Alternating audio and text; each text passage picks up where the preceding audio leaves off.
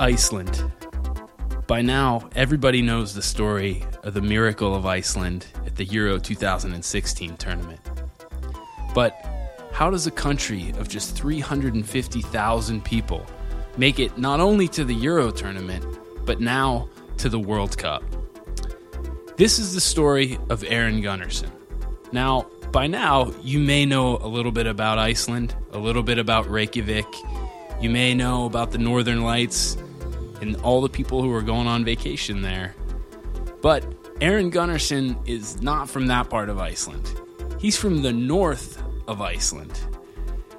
As he describes it, it's the kind of place where, if you look at a map, it just says, there be ice dragons here.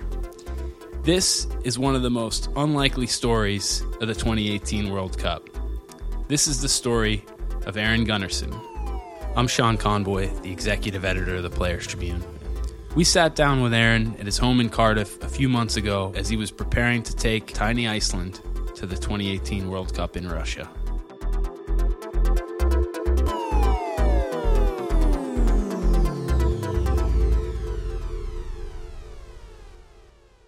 I remember starting both handball and football when I was young, about 4-year-old. I remember my dad taking me to trainings because he was coach for the handball team. That's sort of the memory of the sport from the start. I was an energetic kid, a lot of energy, and I think my parents knew that if I spent the energy somewhere, I would behave at home. And I think that's the main reason why they took me into sport, to sort of release all that energy I had in myself. Coming from a small town in north of Iceland, where during the winter is quite rough, a lot of snow. It was a quiet place where there was not much to do other than sports, school and work in between. But it was a good town to sort of grow up, and never any trouble there. But winter could be really, really tough. It was either handball or football. Football obviously during the summer, handball during the winter. And it sort of made me the player who I am today. This sort of tough mentality, never giving up player that I've sort of tried to be. The strong memory I've got of the gravel pitch next to my team's building. My team's called Thor Akureyri at the Thunder God, and I remember the first team used to train on the grass during the summer, but I remember the gravel pitches next to it who were quite hard. I remember coming back from training one day with scar all over my leg, and my mum didn't know what to think when I came home. It was just a tackle, but that was part of life and part of football when I was growing up. Later in life, the facilities were getting better, and the federation in Iceland put a lot of money into that.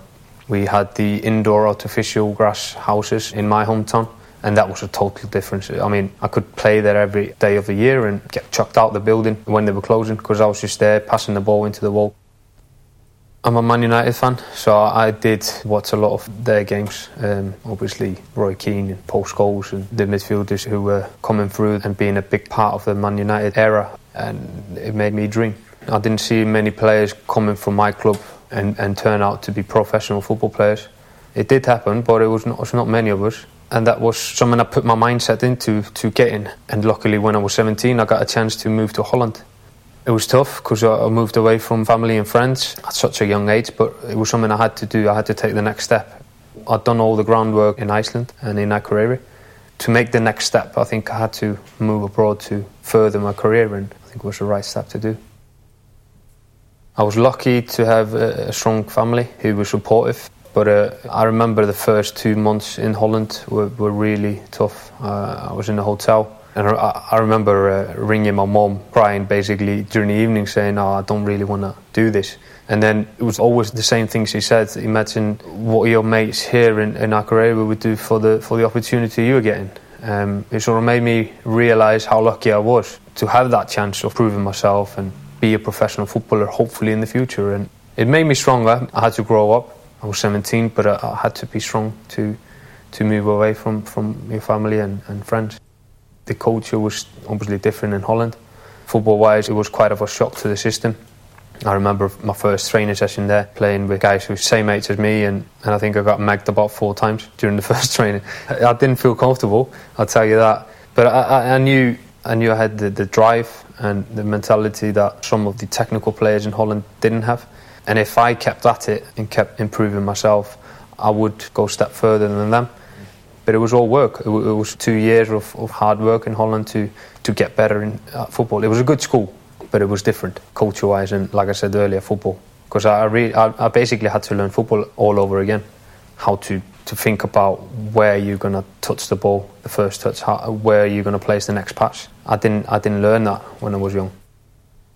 My mom's a nurse, and my dad, he works for a company in Iceland that fixes screws on ships. Did that for 30 years, and now he's working in a sport community in my hometown. When I chose between handball and football, I said to him, I'll play my first international game for Iceland, the first team, before I turned 19, and I did it when I was 18. So that promise came true, and he was quite happy about that.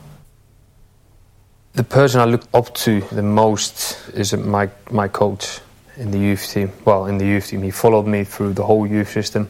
He basically took me from the youth team, all the age group, towards the first team. And then when I was leaving to Holland, he actually flew with me and took me there, and he just sort of like pushed me in the door. His name is Páll Gíslason. He was actually a player as well. Played handball and football, both for the first team. So he was a sportsman, and he sort of shaped me as a player and a person, because he knew what kind of a player and a person I was on the pitch. Once he knew I was angry, he always used to shout my name and just said 10. And then I knew I had to count up to 10, because otherwise I would get sent off.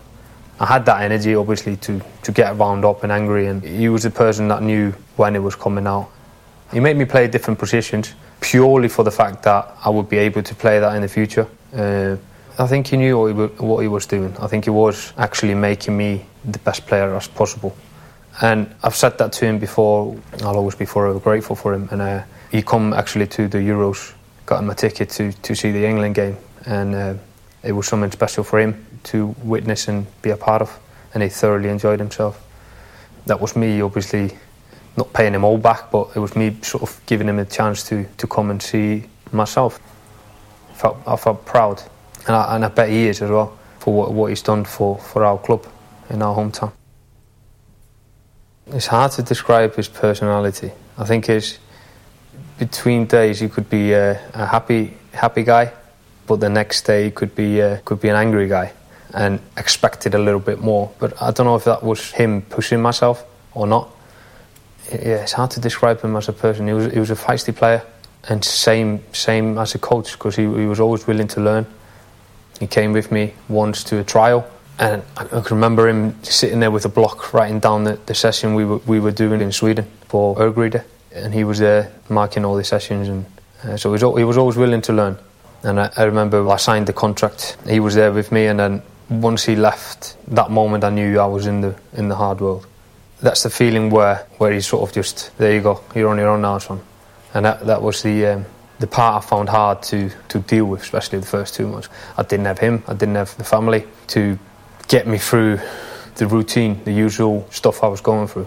So that's why I probably say he's pushed me through the door. I remember the call I got.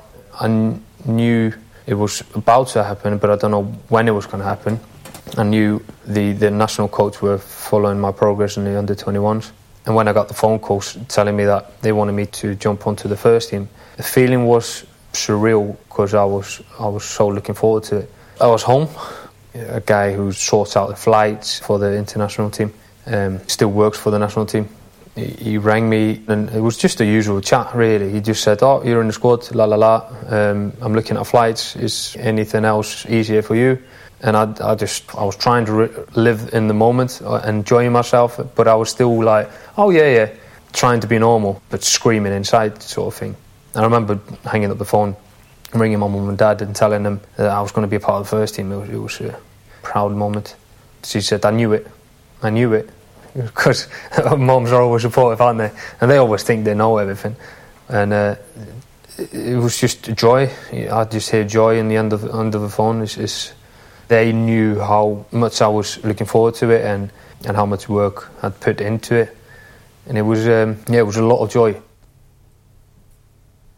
It was a game in Malta. We had a friendly match against Belarus, and I remember myself going to the train station on my scooter I had in Holland. A red, sort of looked like a motorcycle little thing, with the luggage on my back to take the train to go to Amsterdam.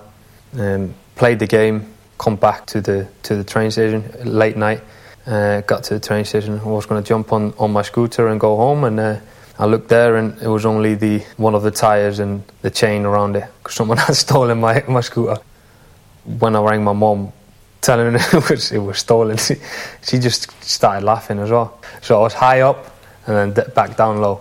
It was a different roller coaster of a feeling, coming back home from the first international game, coming towards your scooter, and it was all gone. At least it kept my feet on the ground. No, it was a good feeling, pulling on that jersey and listening to the national anthem and knowing that you were close to be a big part of the first team.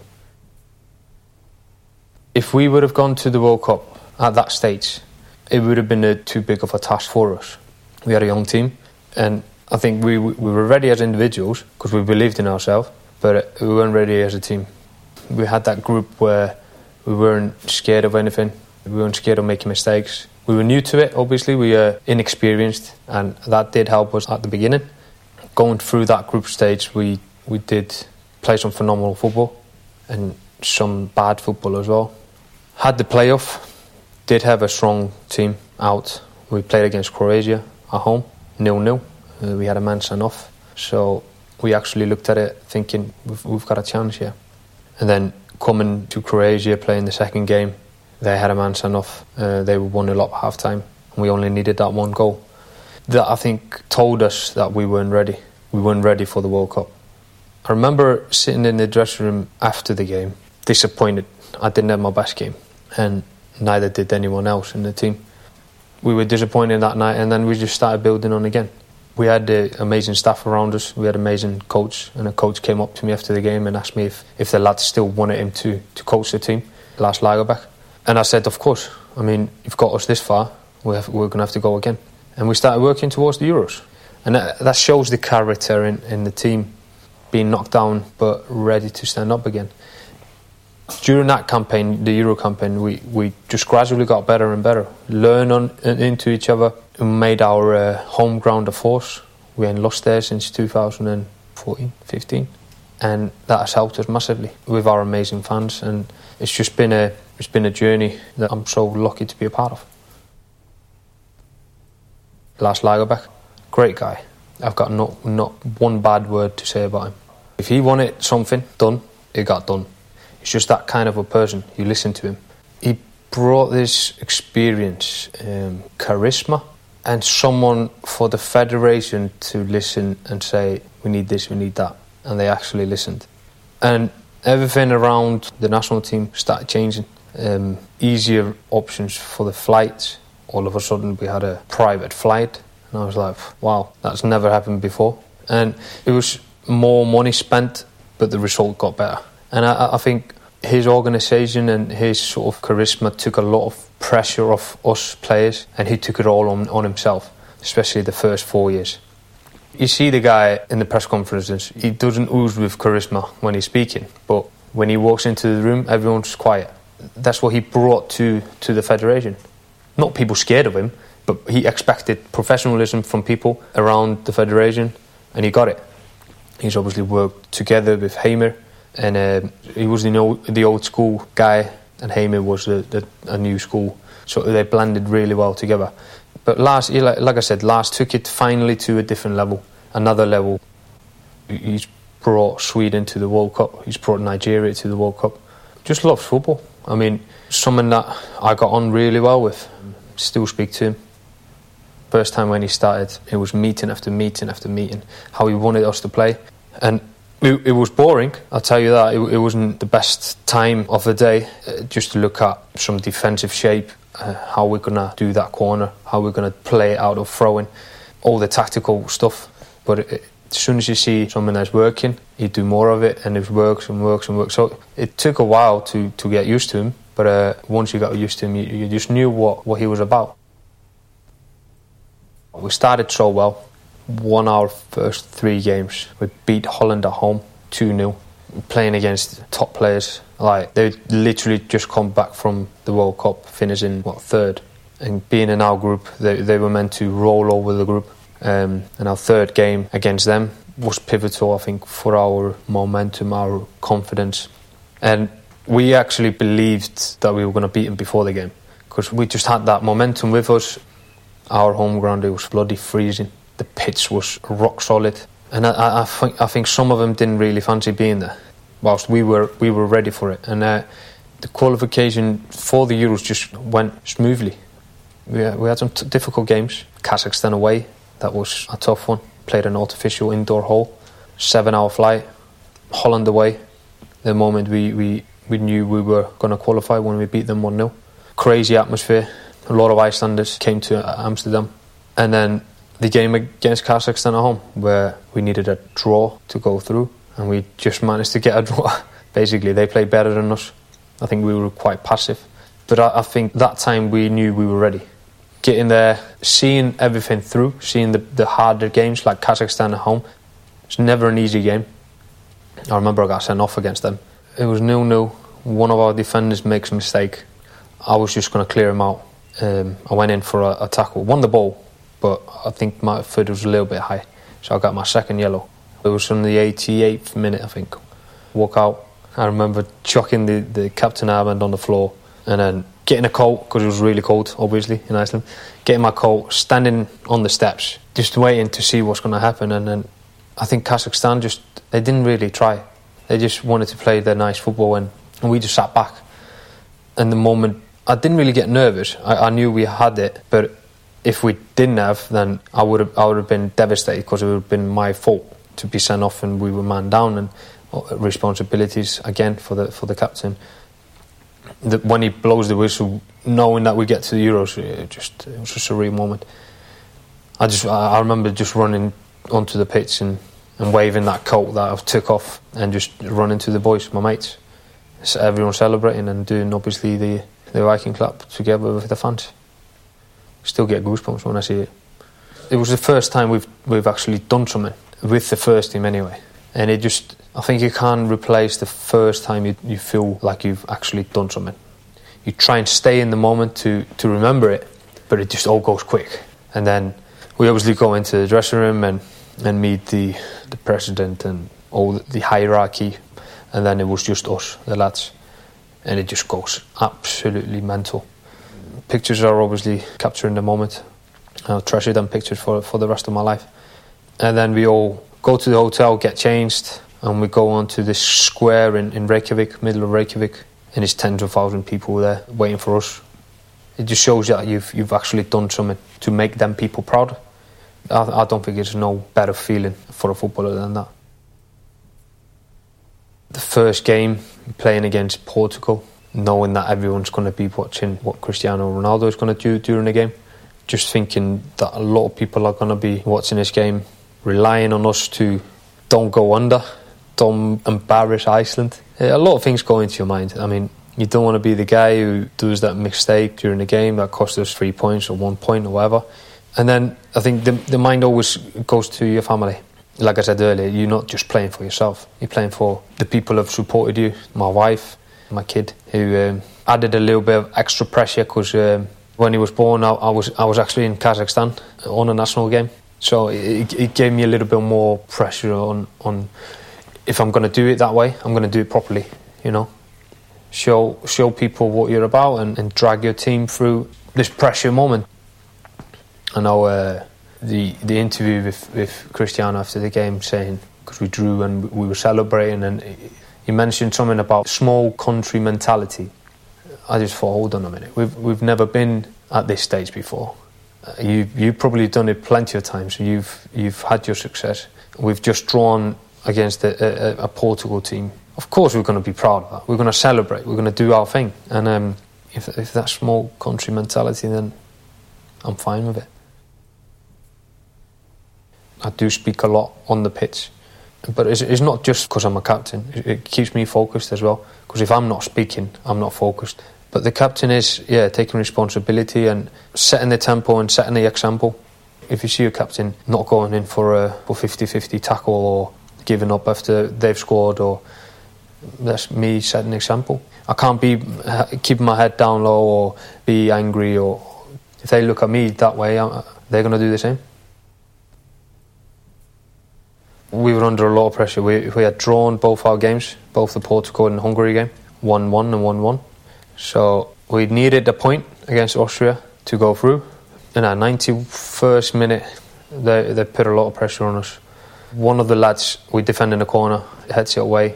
One of the lads hooks it forward onto a player who's, I don't know what he's doing up there, but he's on his own.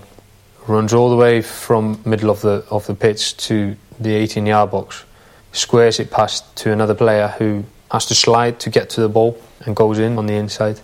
His name is Theodor Elmar Bjarnason, plays in Turkey. He literally come on and he changed the game, really. 2-1 victory against Austria, last minute goal. Our commentator making the news, how the feelings he pronounced during that clip, unbelievable. But it described everyone in Iceland. I think I've seen a lot of videos of people just jumping for joy, and him scoring that goal gave us the opportunity to play against England, who Icelanders wanted to play against. They didn't know what the score would be against England, but the whole country wanted to play against England because the Icelandic people adore the Premier League. They literally show every game on Icelandic telly, and all the football fans in Iceland see them play week in, week out, and they've just wanted that one chance of playing England in a final. And that was the moment, hence why everyone was so excited about that game. We just wanted to play against this massive football nation, just get that one chance, and then that was the goal that got us to that game against England. After the game, we obviously celebrated a little.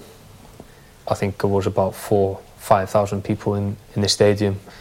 The bottom tier, it was covered in blue, and we were in the corner, and I sort of asking everyone to quiet down, because I wanted the players to do with the fans, to give them something back, because they've spent their hard-earned money to come and support us in France. I know they had a good time, but it was so special for us to have that support, playing away from home, and first time ever in a final. So I'm standing just in the corner flag, trying to look where he is, and so I found him and just asked him to do the Viking Club together. And he's trying to get everyone quiet, which is not really working at that time. And then he just starts doing the double drum, and no one's really gathering what's happening. And then we players start trying to do it together, and then people are realising it, and then it just happens there from that moment. And that was the first time we sort of did it with players and fans together. And now we do it after every victory. It was a special moment. There's a supporter group called Silverskeiðin, the Silver Spoon, with a team called Stjarnan, or the Star. They were playing Motherwell. With the Motherwell Viking Club, there's a song to it after the Viking Club, and they obviously changed the lyrics. Someone from the support group in the Star, he's in the support group with the Icelandic national team, and it started from there. And it's unbelievable. First, when I heard it playing the game, it was just completely silent. We're playing Holland. Is this win tonight? And it was just boom, boom, and you look around thinking, wow. It was just, yeah. I'll always remember that moment. Literally gives you shivers down the spine, especially when you're playing, because you're so focused. But when you hear like, it gets you. It's addictive, I think. It feels good coming from our supporters. Everyone was happy. Everyone was at ease, because we managed to get our aim, qualified from our group, get into the last 16. Playing against England, that was a bonus game. But I remember Gunnarsson saying before the game, is everyone just full?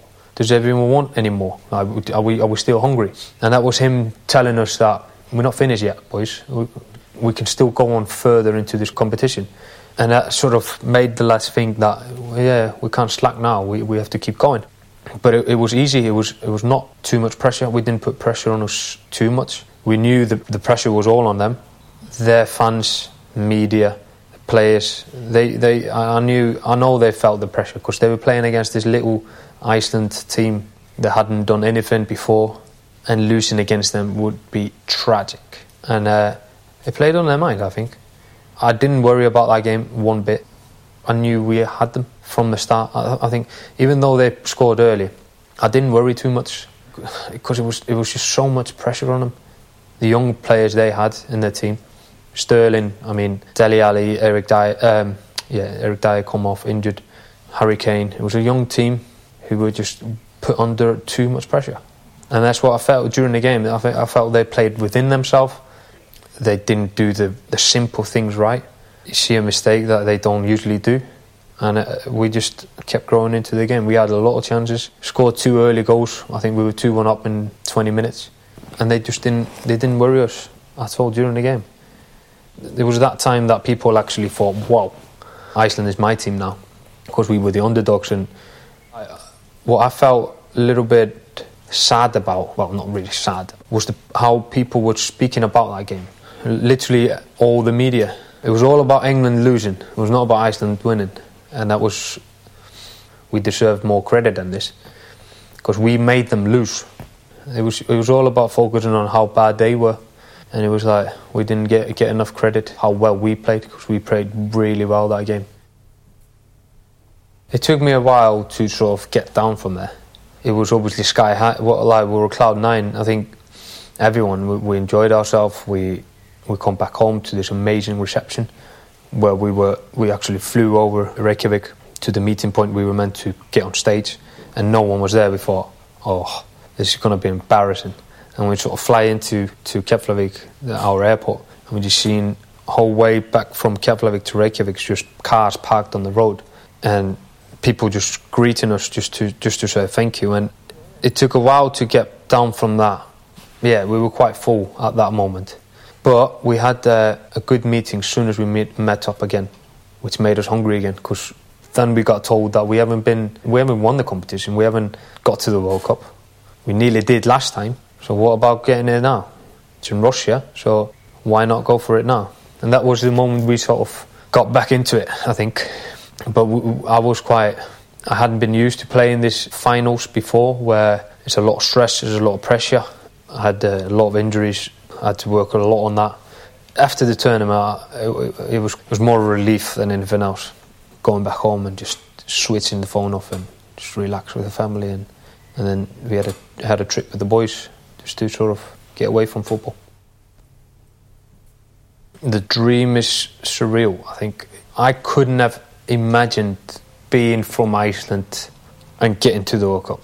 If I would have told you that when I was 14 years old or 15 years old, if I would have told someone I was going to get to the World Cup, they would have laughed at me. They would have been, you're never going to do that. And I've seen in interviews with an Icelandic player, I can't remember who it was, he said, well, before we got to Euros, some of his mate or his coach or whatever said to him, oh, it's a shame you're from Iceland because you're never going to reach the finals. And people actually thought that we were never going to do anything. And it wasn't in the making. It wasn't right to think that we should actually make it. But with football, like I said earlier, when you're organised and when you've got lads who are willing to put the work in and work together, absolutely anything is possible in football. I know there's a lot to do with luck, but you have to create your luck, and that's what we did during this 6-7 years we've been together in the first team.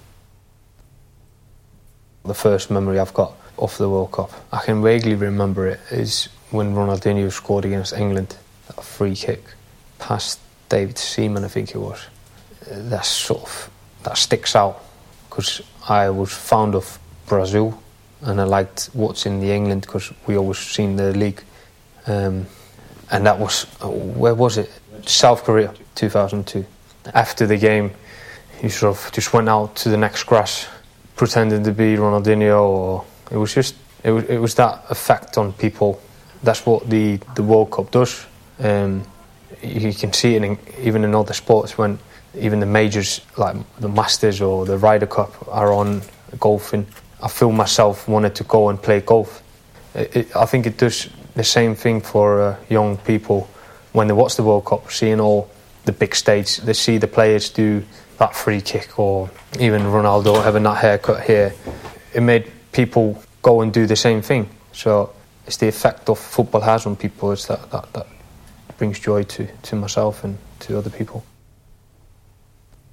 Being the captain, trying to do his best to lead a country into a battle is sort of my responsibility. How people look at us as a football team, because you look towards the captain, what he's doing, how he's handling himself in tough situations or defining moments. But I learned a lot during my time. I've obviously played a lot of games. I played 77 caps. That comes with it. It comes with the experience, I think. Icelandic football is tough, and Icelandic football is together, or togetherness. It sort of describes us as a team, the fans, the whole country. Like people seen in France where Iceland were together. And everyone followed. I think everyone, because of the underdog story, and people like to see the underdog win, making that like a little bit of dramatic story that people want to see and talk about. Got some tough guys in there, if I think about it now. Got some tough defenders. Tough mentality as well.